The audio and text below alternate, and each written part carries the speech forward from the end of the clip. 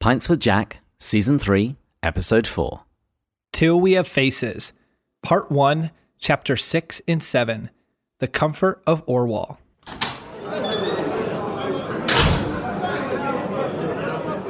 Good morning, and welcome to Pints with Jack, a podcast where two enthusiastic C.S. Lewis amateurs get together, share a beverage, and discuss a work of C.S. Lewis. This season, we're reading Till We Have Faces. My name is David, and I'm joined by Matt, especially excited Bush. You have to give a little context for the listeners that have joined us. Probably in the last 20 episodes, I would say we have not brought that back up. Matt's weird and says especially, like the same way that some people say espresso. And he's always excited about everything. So, And what would be the one other word you would say I use frequently? Let's see if you can get this. Incredibly. Yes. Well done. I gave you no preparation on that, but it just goes to show that I clearly use that word way too much. Yeah, there's a long list of words. I still keep threatening I'm going to do a Matt bingo card where we have all of your favorite phrases and words that the listeners can just tick off as they're listening to an episode.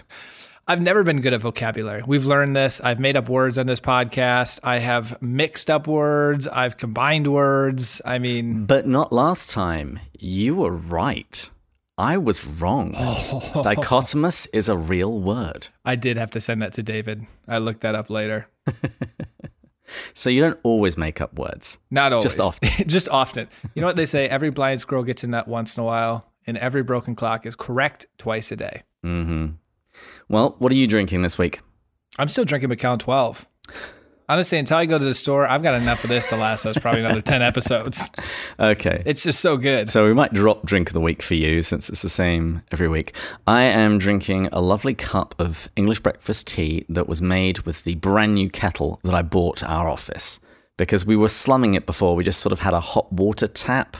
It was warmer than normal sink water, but not hot enough for real tea. So I bought the office a beautiful swan-necked kettle. Well done. Let's cheers to that. Well, give us the quote of the week and we'll cheers. Oh, yes. I always jump ahead. That's just because I'm excited to drink the scotch. You're especially excited, yeah. I'm especially excited. It's incredibly delicious. So the quote of the week actually really hit me in many ways. Honestly, this will probably make its way into the blog post and the YouTube video. I just think this is beautiful. It really sums up this chapter well. This is from Psyche as she's talking to Orual right before her death. My country, the place where I ought to have been born. Do you think it all meant nothing? All the longing for home. For indeed it now feels not like going, but like going back. All my life, the god of the mountain has been wooing me. I am going to my lover. Beautiful.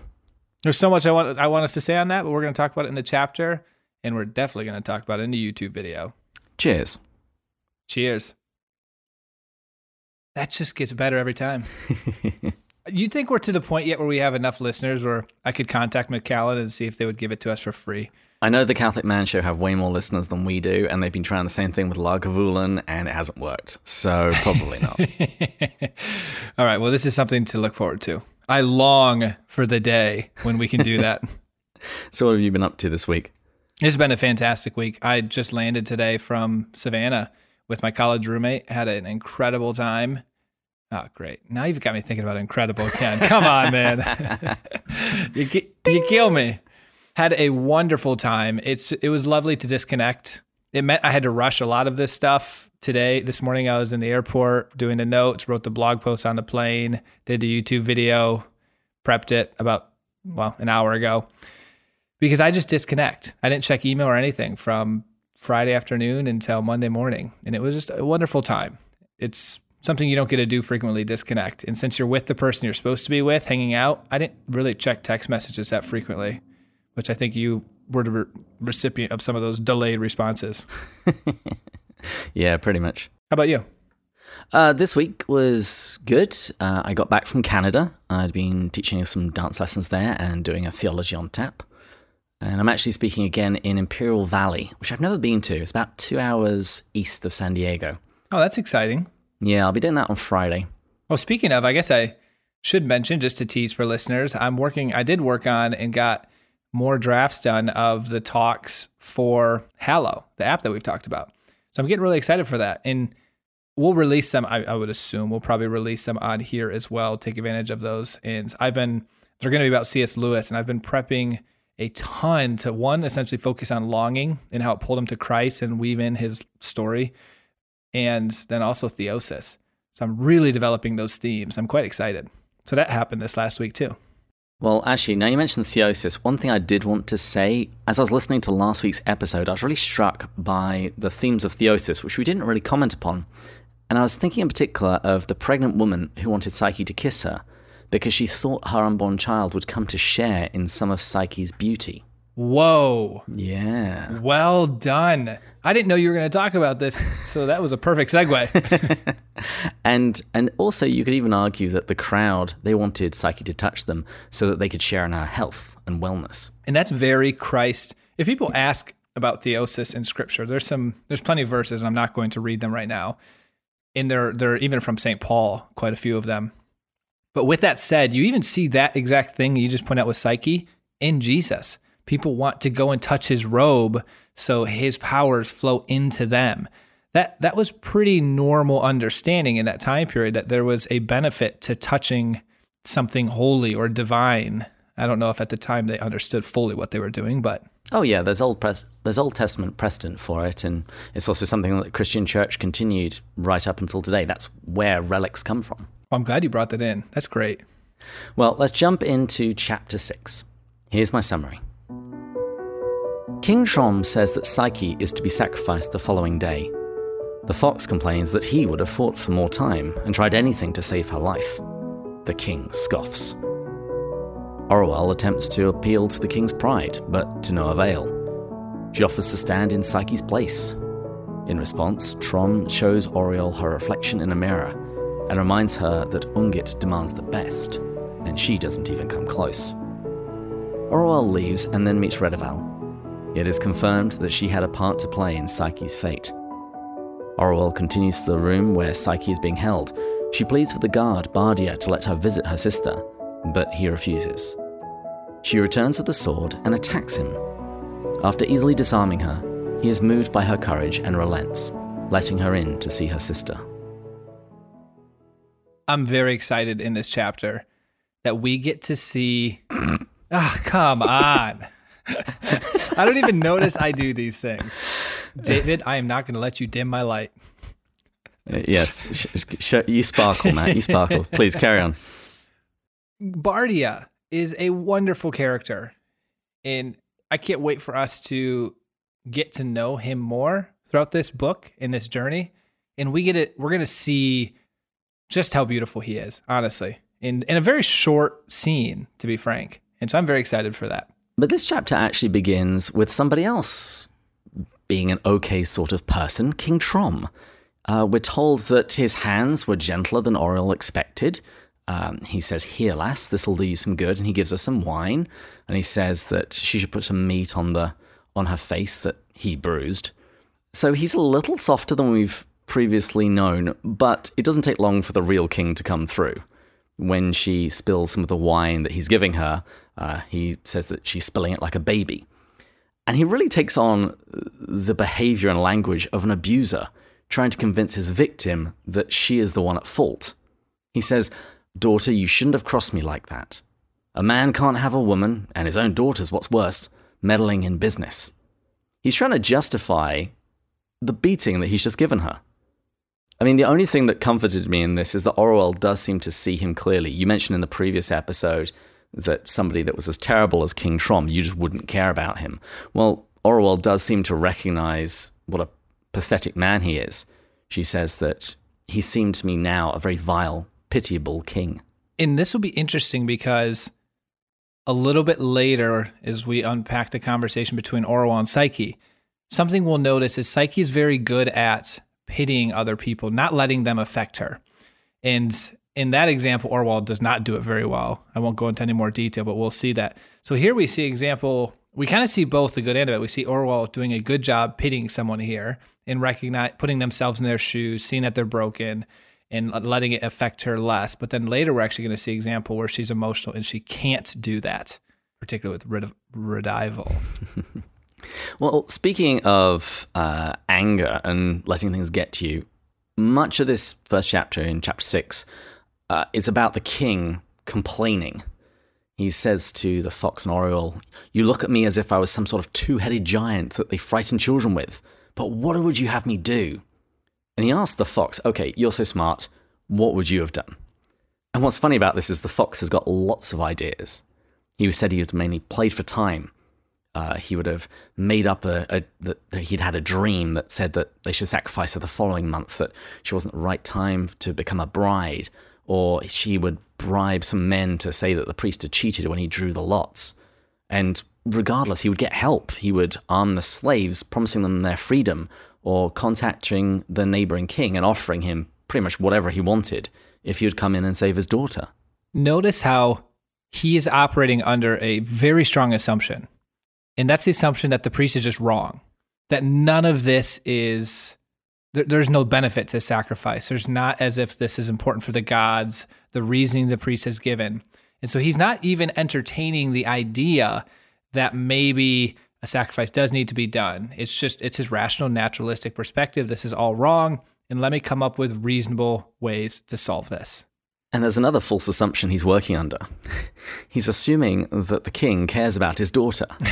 Because particularly with those final suggestions about giving away his kingdom or giving away parts of his kingdom to a neighboring king in order to save his daughter, the king has a response that is probably my favorite line in this chapter, where he says, "Be a little less free with other men's wealth." There was a lot of zingers here the king had a zinger, but then I thought the fox had a lot of zingers in response to the king here. Oh yeah, after the king has said that the purpose of offering counsel to a king is to help him, keep his kingdom, the fox, he has a really snarky reply, and I'm really kind of surprised that he didn't lose his head for saying this. He says, "Oh, I had forgotten that your own safety was the thing we must work at for all costs." Yes, and I love, right before that, he said, "I ask your pardon." I like how he starts that with that. Oh, it got me. Now, Orual, she tries to convince the king, and I think she's kind of clever with the way that she does it. She appeals to his sense of pride. She says, "Well, how would it sound if men said that when you're dead that you hid behind a girl to save your own life?" Hoping that he would have some pride, and this would be enough to help him find the motivation to save his daughter. But the king's response is, well, it's actually kind of pretty terrible, because he tells us how he views Psyche, essentially as his property. He says, "No one seems to remember whose girl she is. She's mine, fruit of my body. What did I beget her for if I can't do what I think best with my own?" Jeez. She's just a thing. And it really reminded me of The Great Divorce, the kind of possessiveness we see in the mother ghost. Remember, she was the one that said of her son, "He's mine, do you understand? Mine, mine, mine." King Trom thinks the same thing of Psyche. She is his, therefore he can do what he wants with her. We've mentioned this before, but it's good to remember how all of these characters give us an example of different distorted loves. And we've talked about how Orual's is very distorted and possessive, but it's masked as self-sacrificial, sort of, even though it's selfish. It's masked as a genuine love. I guess that's what I'm trying to say. The king's is just even further on the spectrum. It's a possessiveness with no masking of caring at all about the other person. It's I do genuinely possess you. You remember the line in The Great Divorce where MacDonald says that brass is more often confused for gold than lead? Yes. Yes. Orual's love looks more how we would imagine love to be. And actually, the king, he actually can't believe that Orual is trying to save Psyche for love. He says that there's some cunning that he hasn't smelled out yet. And he says, "You're not asking me to believe that any woman, let alone such a fright as you, has much love for a pretty half-sister. It's not in nature, but I'll sift you yet." Another wound. Yes, and it also shows the framework that the king is working under. He can't countenance the idea that this is someone I love and I will therefore do anything to protect her. Instead, he just rationalizes and says, well, it's better that one die for many. And that, to me, had very clear biblical allusions, referring to when they're talking about what to do with Jesus, and Caiaphas says that it's better that one man should die for the people than the whole nation should perish. Wow. I remember, this is just classic Matt remembering things 80%. I was thinking of it from the Christ one dying for many in the pure sense. I didn't remember that this was Caiaphas as well in a negative sense. That would be a much more applicable direct connection. Yeah, because I was thinking of this is a distorted version of what Christ did, because Christ did die for many. He died for all of us, and that was one dying for us all. But it was very different, and that's what I was going to have us expand on a little bit, because in that case it was freely given. In this case it was unfreely taken. But there is actually a freely given sacrifice that is at least offered, because Orual offers herself in Psyche's place. And the king here is, it's just brutal. He takes Orual to the mirror that he's got at the far end of the hall, which is there because it's a really great mirror, and he therefore wants everybody to see that he's got a great mirror. You know, we keep seeing throughout this story that the king does everything so that he'll be noticed. But he takes his daughter in front of this mirror and then says, Ungit asked for the best in the land as her son's bride, and you'd give her that? And even worse, it then says that he held me there for a full minute in silence. Perhaps he thought I would weep or turn my eyes away. That is brutal. Absolutely brutal. I'm like, I was left speechless when I came across that. Seriously, just puts her in the mirror. Do you think someone like this? And this is where it goes back to the question that we're going to ask time and time again, and I think it's an important one for us to eventually answer by the end of this podcast. Is the way Orual becomes her fault? That's something I have still wrestled with after reading this and all of the books.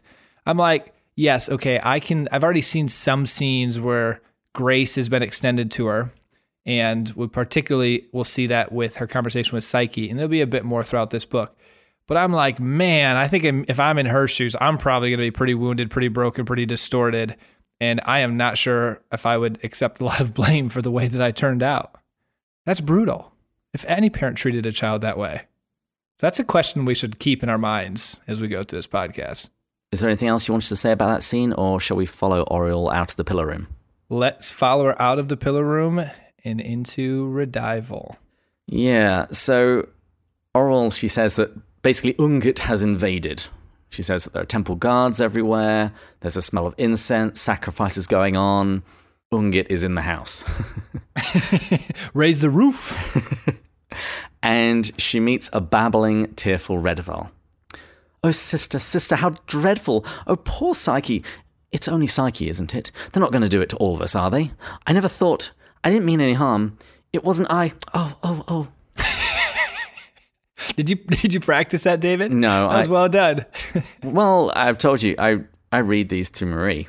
I've actually been catching her up in order to listen to this Tuesday's episode. The best part about this is you practice what you preach. You tell all of the listeners to read this in preparation. We hope they do.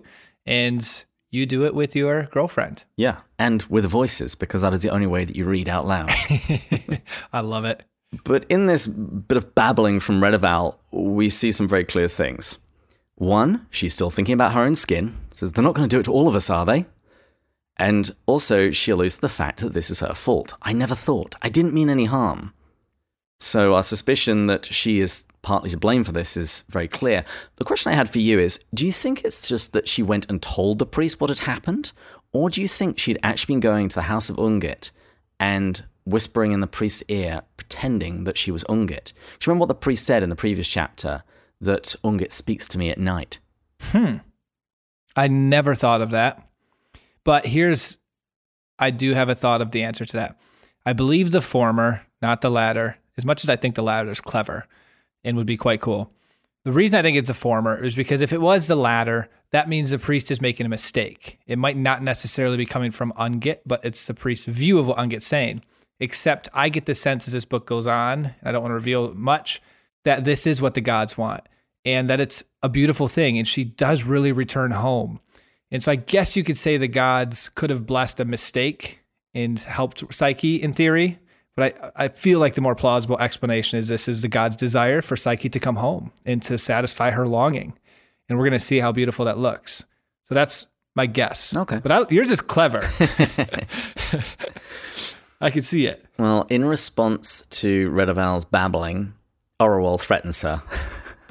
in a beautiful way. She says, if there's a single hour when I'm queen, I'll hang you by the thumbs at a slow fire till you die. Oh, she's so brutal. That's her. This is where it would kill her if Psyche was here and said, stop talking like that. You sound like your father. Well, exactly. Her resemblance to King Trome at this point is very clear. And there is a line that I thought was also kind of biting. She said, I'd known Redival's tears ever since I could remember. They were not wholly feigned, nor much dearer than ditch water. Whoa. Yeah. So I think she can see that Redival she's not evil, she's just broken. She is sad for her sister, but at the same time, she's easily moved to tears, and her soul, her interior spirit is very easily distracted by shiny things, be it a brooch or a new boyfriend. What I'd point out here is I've met people like this, and I mean this with the utmost compassion. There are people genuinely suffering from despair, depression, which is usually a form of self-worthlessness. And typically when you meet some of these individuals, because they feel an immense amount of shame or worthlessness, they are very turned within themselves. They have an inability to empathize with another human being. They can't see it from someone else's perspective. Because it's a self-protection mechanism, honestly, defense mechanism, they're only thinking about themselves. And so in states when they're in so much pain and suffering, or at least they believe they are for various reasons, they continue to just focus on that and then try to overcome it, I guess. So there's a few people in my life, obviously I'm not going to name any names, that I was thinking of, and I really sympathize. David Bates, I'm just kidding. So would you say that these people, they've perhaps transitioned from being grumblers to simply a grumble? You know what? I'm glad you brought that up, because I don't think, no, but I think they're a lot closer to that. I think that's a good way of describing what I am trying to describe. They're just very turned within themselves, in cravatis in se, as you would say. Beautiful, beautiful. I know. I had to tease you a little bit there. So for those of you who have just joined us in season 3, here I'm referring to an episode that happens in The Great Divorce, where MacDonald refers to somebody as transitioning from being a grumbler to a grumble. They're basically losing themselves in their complaining, where they're putting their focus. And Matt's mention of incurvatus in se is the Latin phrase meaning of a soul turned in on itself. Yes. And at the end of this, and I'm glad you brought this up, we start to see that Orual fully is confirmed. So we don't actually start to see that Redival did tattle on the gods, and she believes that's why Psyche's being killed. And I thought this was interesting, because my first thought with this was, all right, one, this shows that Orual's analytical framework, she assumes the gods are petty enough to punish for the beauty of another. I think we're going to later see that is not the case. That's something that she's been taught. That's something that she believes. I don't actually believe the gods are that petty. I think we'll see that revealed. But second, she's assuming that the gods wouldn't have noticed if it was not for Redival. That's another assumption I think is not correct. It's assuming that the gods, only because Redival went to them and told them about this, which really belittles them, frankly, did they actually willing to sacrifice Psyche. But that doesn't fit with what we'll see later. Well, let's get to the next chapter by finishing off the final scene in this chapter, where Orual tries to get into the 5-sided room where Psyche is being kept. Yes. Bardia, the captain of the guards, he is guarding the door, and so she tries to convince him to let her in, and he says that he's sorry, but she's not allowed. And I thought there were some telling phrases in this section. It says, he looked away from me, so he hid his face, and said again, I'm sorry. I turned from him without another word. Though this was the kindest face, again, always excepting the fox, I had seen that day. For the moment I hated him more than my father or the priest or even Redival. I don't know quite what's going on here, but I think faces are being mentioned a bunch. That's because I genuinely believe, well, we're going to unpack this for the next couple minutes, but I genuinely believe Bardia just represents a very simple, dutiful love. He's not the wisest person. He's not the most complex person, but he follows his duty well. Because as we see in the scene, you could argue, hey, look, he's on the king's side. He's guarding the doors against Psyche. He's not allowing Psyche to escape. But he's not thinking that way. He was operating under a framework that this is going to happen one way or the other. but I would rather show Psyche the honor and dignity of being the person outside the door to ensure that at least these last moments are optimal, or someone who cares for her is outside. He just understands that he can't change the course of this. And yet he dutifully and beautifully and simply loves her in a way that is honestly foreign to the fox and is foreign to Orual. And so that's why I think he has the kindest face. Picture these people. There are people in your life that you can picture that just have a simple yet beautiful duty to the Lord and to his will. And they don't know half the stuff you know. They don't know a tenth of the stuff you know in theology, but it's just so beautiful. Although I will say that we typically don't look kindly in history on people who say that they were just following orders. Well, yes, there is a right way and a wrong way. Yes, that's true. Way to ruin that for me, David. You're welcome. You're welcome. It's what I do. Anyway, Orual goes and gets a sword and attacks Bardia. And he disarms her easily, but he praises her bravery. He says, "1,000 pities, lady, you weren't a man." And he says how good that she was and how tough it is for him, given that one sister is so beautiful and the other one is so courageous. And Orual, she laments that he didn't kill her. So it looked like her two options were either I'm going to kill him and get into my sister, or he's going to kill me and put me out of my misery. If that's not the strongest example of her possessive love, she would rather die than be alone without the validation or affirmation or purpose of loving Psyche. Yeah. But I also thought in here there's something that is important. This is the second time that I believe we've seen positive affirmation for Orual. The first time, I wouldn't quite say it's positive affirmation, but when the king says you could be worth something if you know something. And now we're seeing, again, she gets affirmed for her abilities. And I only want to highlight that because we've been focusing so much on the negative side. So she's getting cut down, she's ugly, it's distorting her love, she's not worthy, but then she's getting some sense of some worth. And as we see later in this book, and I'm not giving something away because we know in the first chapter, the first paragraph, she becomes queen. We're going to see how she essentially puts her identity in her accomplishments as a queen, in her knowledge, in her ability in battle. And I don't think those are coincidences that we are seeing some of the seeds being planted early on, that this could be how she defines her worth. When he said that, I was reminded of her small comment saying that she had repaved the floor, the one where the servant slips because it was so uneven. She runs a tight ship. I don't even remember that. Nicely done. But anyway, Orual's courage manages to get her in the room. Bardia says, "I'll risk my life," and On gets wroth too. And he says, "Quick, in you go. Heaven comfort you both." And then we come into chapter 7. There is so much in here. I don't know how we're going to get through this all in time, but let's go for it. Orual enters the 5-sided room where Psyche is being held, and the two embrace. Rather surprisingly, it is Psyche who comforts Orual, drawing on the stoic lessons of the fox. She speaks about her childhood longing for the mountain and how this will be fulfilled in her upcoming sacrifice. None of this pleases Orual, who wants Psyche to cry and be angry. In the absence of this, she even questions Psyche's love for her. Bardia knocks on the door, and Orual is forced to leave the chamber. So before you jump into this, I just want to point out, listeners, as we go through this, we're about to see a lot. And just to tease a little bit, some of the things in this conversation between Orual and Psyche we're going to see. We're going to get to see the genuine love of Psyche as she comforts Orual. We're going to get to see her wisdom. We're going to get to see the possessive love of Orual. And what I think is most important, we're going to get to see the source of Psyche's wisdom. Really, where is this all coming from? And so there's a lot in here in this conversation. I don't know what notes you took, David, but there's a lot of quotes that I kind of want to bring in. Not a ton, but probably 4 or 5 things that Orual said that are just so profound that you just want to keep them as is. Well, the first thing I was going to ask, Lewis comments that through the voice of Orual, the image of Psyche upon the bed and the lamp burning beside her, and that this was burned into her brain.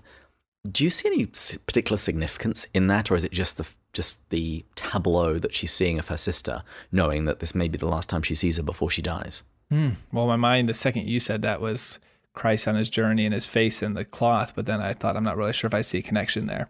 That's just where my brain went as you said it out loud. I didn't have anything when you first read it. Okay. But I pictured the suffering Christ and his last moments with his face imprinted on the cloth and the blood of it, but I don't actually see a connection there. For those non-Catholics among you, this is a reference to St. Veronica. You'll see this incident replayed in The Passion of the Christ. We'll just ask Andrew. I'm sure he'll know. Yes, we should create a running list of questions for Andrew. Yes. I think the main thing in this exchange is how the tables are turned, strangely, that it's Psyche who comforts Orual. And actually that's why I chose the title for this episode that I did, The Comfort of Orual, because it's slightly ambiguous. Is it referring to the comfort which Orual gives, which isn't much, or is it actually the comfort that she receives from Psyche? There's a quote here that really jumped out to me, and it demonstrated what you're talking about, this role that Psyche played in comforting Orual, where Orual actually says, "And then she smiled. She had wept very little, and mostly, I think, for the love and pity of me. Now she sat tall and queenly and still. There was no sign about her of coming death, except that her hands were very cold." That really last part, there was no sign about her of coming death. It made me think of a person that is in communion with God. When you are in that relation with God, when you're oriented in the right way, you don't fear death. And that was what we see here. And I don't need to go further into this because we're going to see much more of this as this conversation progresses. But that is a powerful thing in how those who are in that are able to provide such comfort to those that are around them because they are comforted by our Lord. And once what you have, you can give. Yes, and the opposite of that is what you don't have, you can't give. Nemo dat quod non habet. Exactly. That's the Latin version of that phrase. Well done. Thank you. I only speak enough Latin to, buy a paper and order a pint. Anyway, so Orual starts complaining about their father, suggesting that he'd hide behind a woman in battle because she's angry at what he's going to do to Psyche. And Psyche, she responds and she shows us some of her thinking, her worldview that allows her to face death in this manner. She says, "You make me think that I have learned the fox's lessons better than you. Have you forgotten what we are to say to ourselves every morning? Today I shall meet cruel men, cowards and liars, the envious and the drunken. They will be like that because they know not what is good from what is bad. This is an evil which has fallen upon them and not upon me. They are to be pitied." So I want to use this as a chance to stress. We talk a lot about, and I particularly, this analytical framework that people have in how we're learning that there's some truth in some of them, but they're incomplete. And this was given to us by Emily in our pre-interview. Sometimes I bash the fox because he seems to miss part of the picture. But this is a really good example of where he does have truth correct and how Orual has taken some of his truth. And we're also going to see later here how she's taken truth from the priest. And she's found the truth within them all to get closest to the ultimate truth, honestly. And I think that's really beautiful. But the problem is the other characters all have just some of the truth, but they're raising that up to completeness. And that's the danger that we're seeing. Yeah, Psyche is synthesizing faith and reason for us here. But that's no use to Orual because she just wants to wallow in the misery of the situation. Incurvatus inse. Exactly.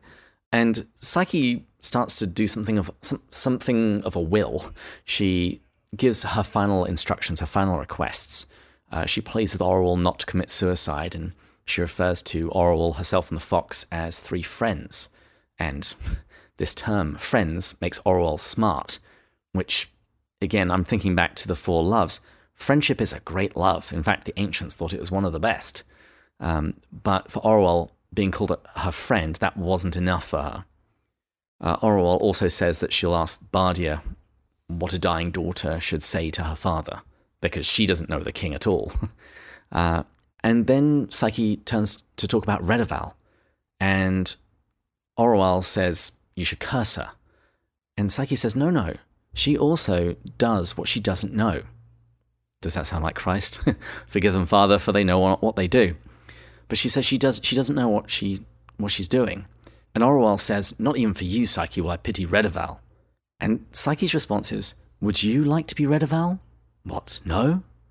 then she's pitiable. I was just going to say the wisdom in that is incredible. And that's what I was referring to earlier when I said that's a good example of how she can't pity in this case, but she was able to pity earlier. We see Orual sometimes doing well and sometimes struggling. Yes, and that little exchange there reminded me of Mere Christianity, where Lewis talks about loving your neighbor as yourself. And so if you wouldn't want to be that other person, then you should at least be able to pity them. Isn't that a great question too, by the way? If someone's speaking ill of another person, to ask them, would you like to be that person? No, then they're pitiable.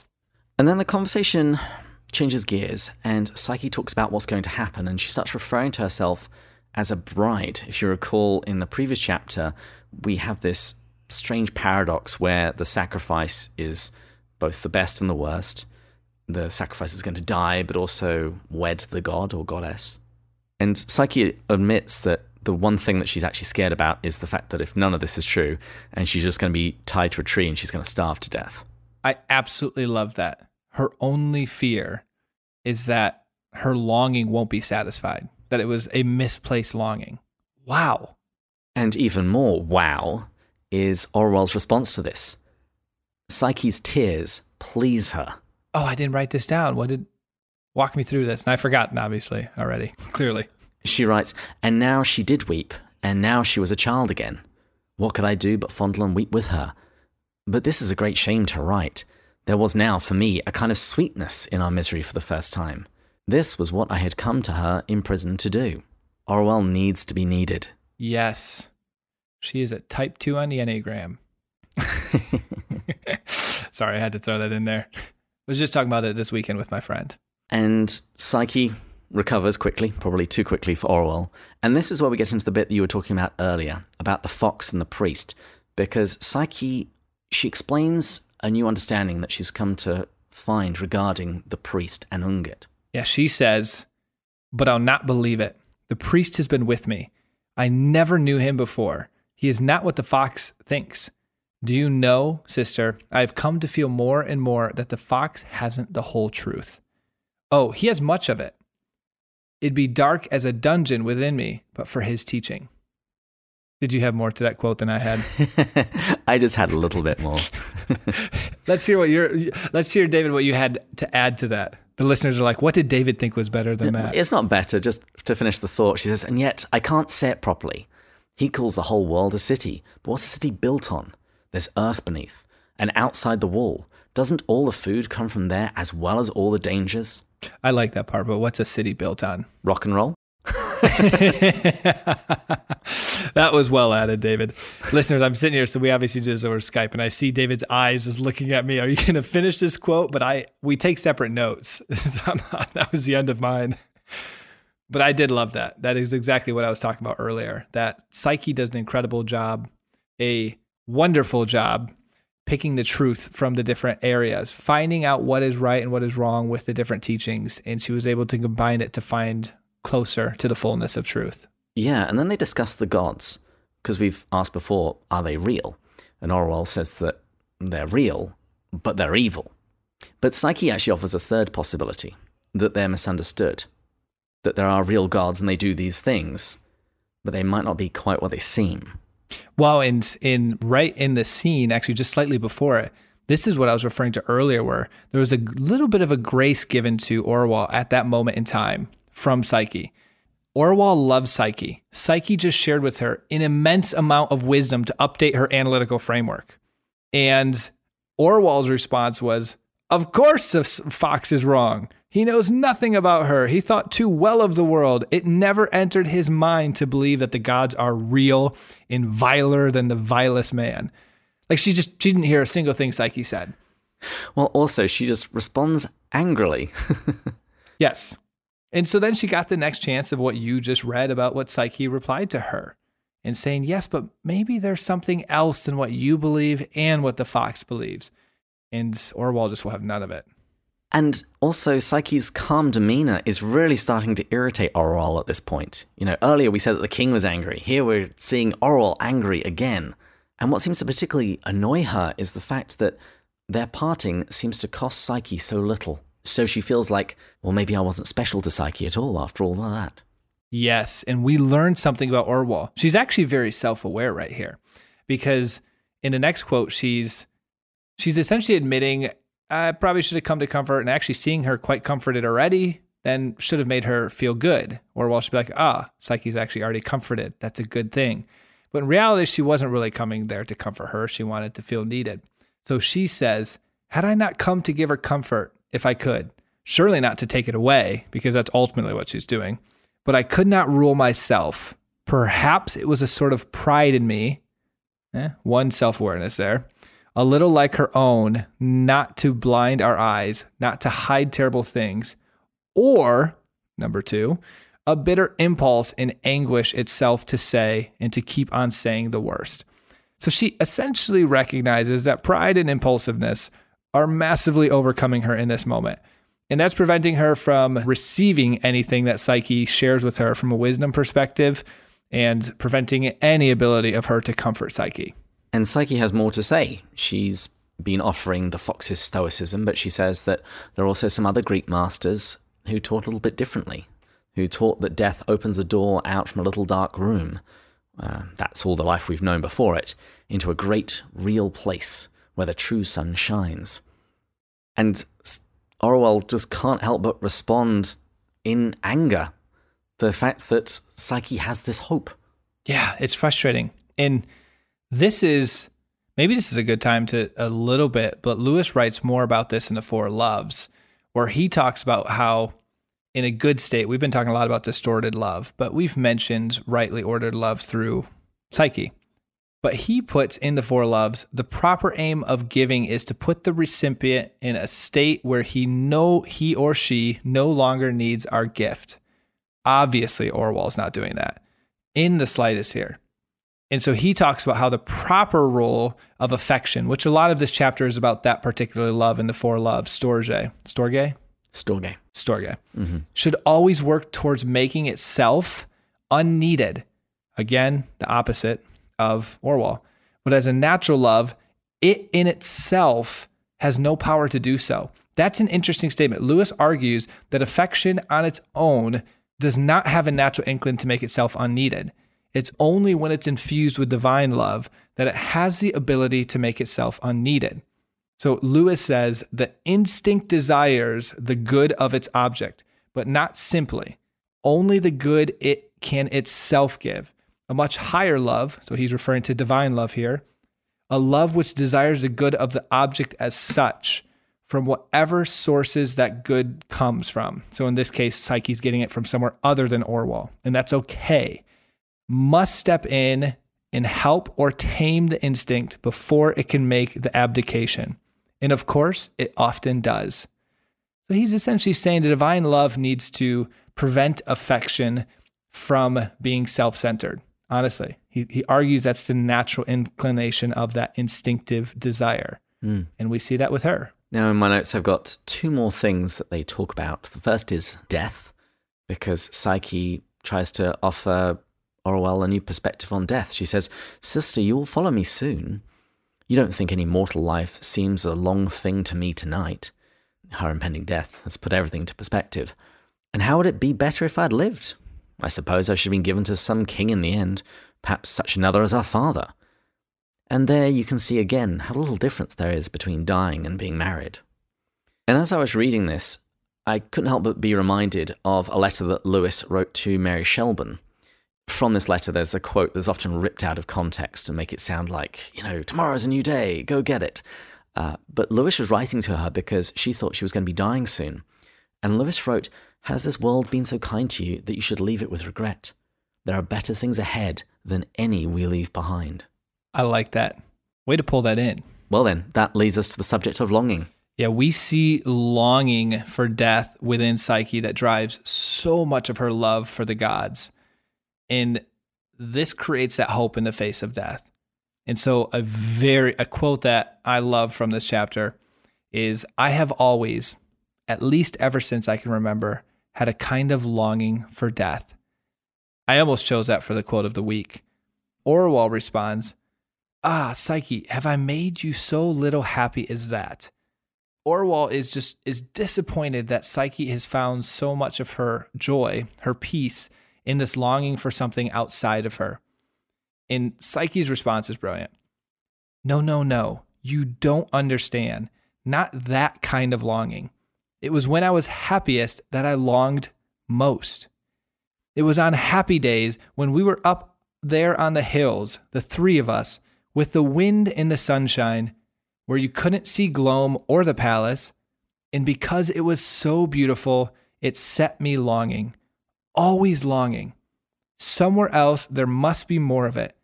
Everything seemed to be saying, Psyche, come. But I couldn't, not yet, come. And I didn't know where I was to come to. It almost hurt me. It felt like a bird in a cage when the other birds of its kind are flying home. What she's describing here is longing that's been prompted by one of the transcendentals, beauty. She's seen some beauty and she wants more of it. She knows that there is a source to it.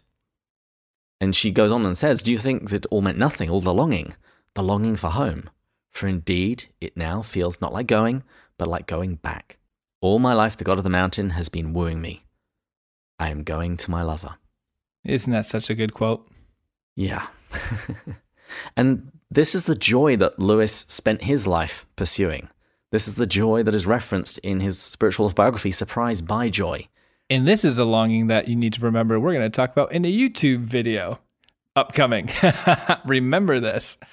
But yes, this is what David's favorite part of C.S. Lewis' Mere Christianity was, that argument for desire. That is related to this longing. We see this is what I'm actually working on writing that Hallow talk on. Lewis recognized that he had this joy in his childhood, and then it was shattered at his mother's death.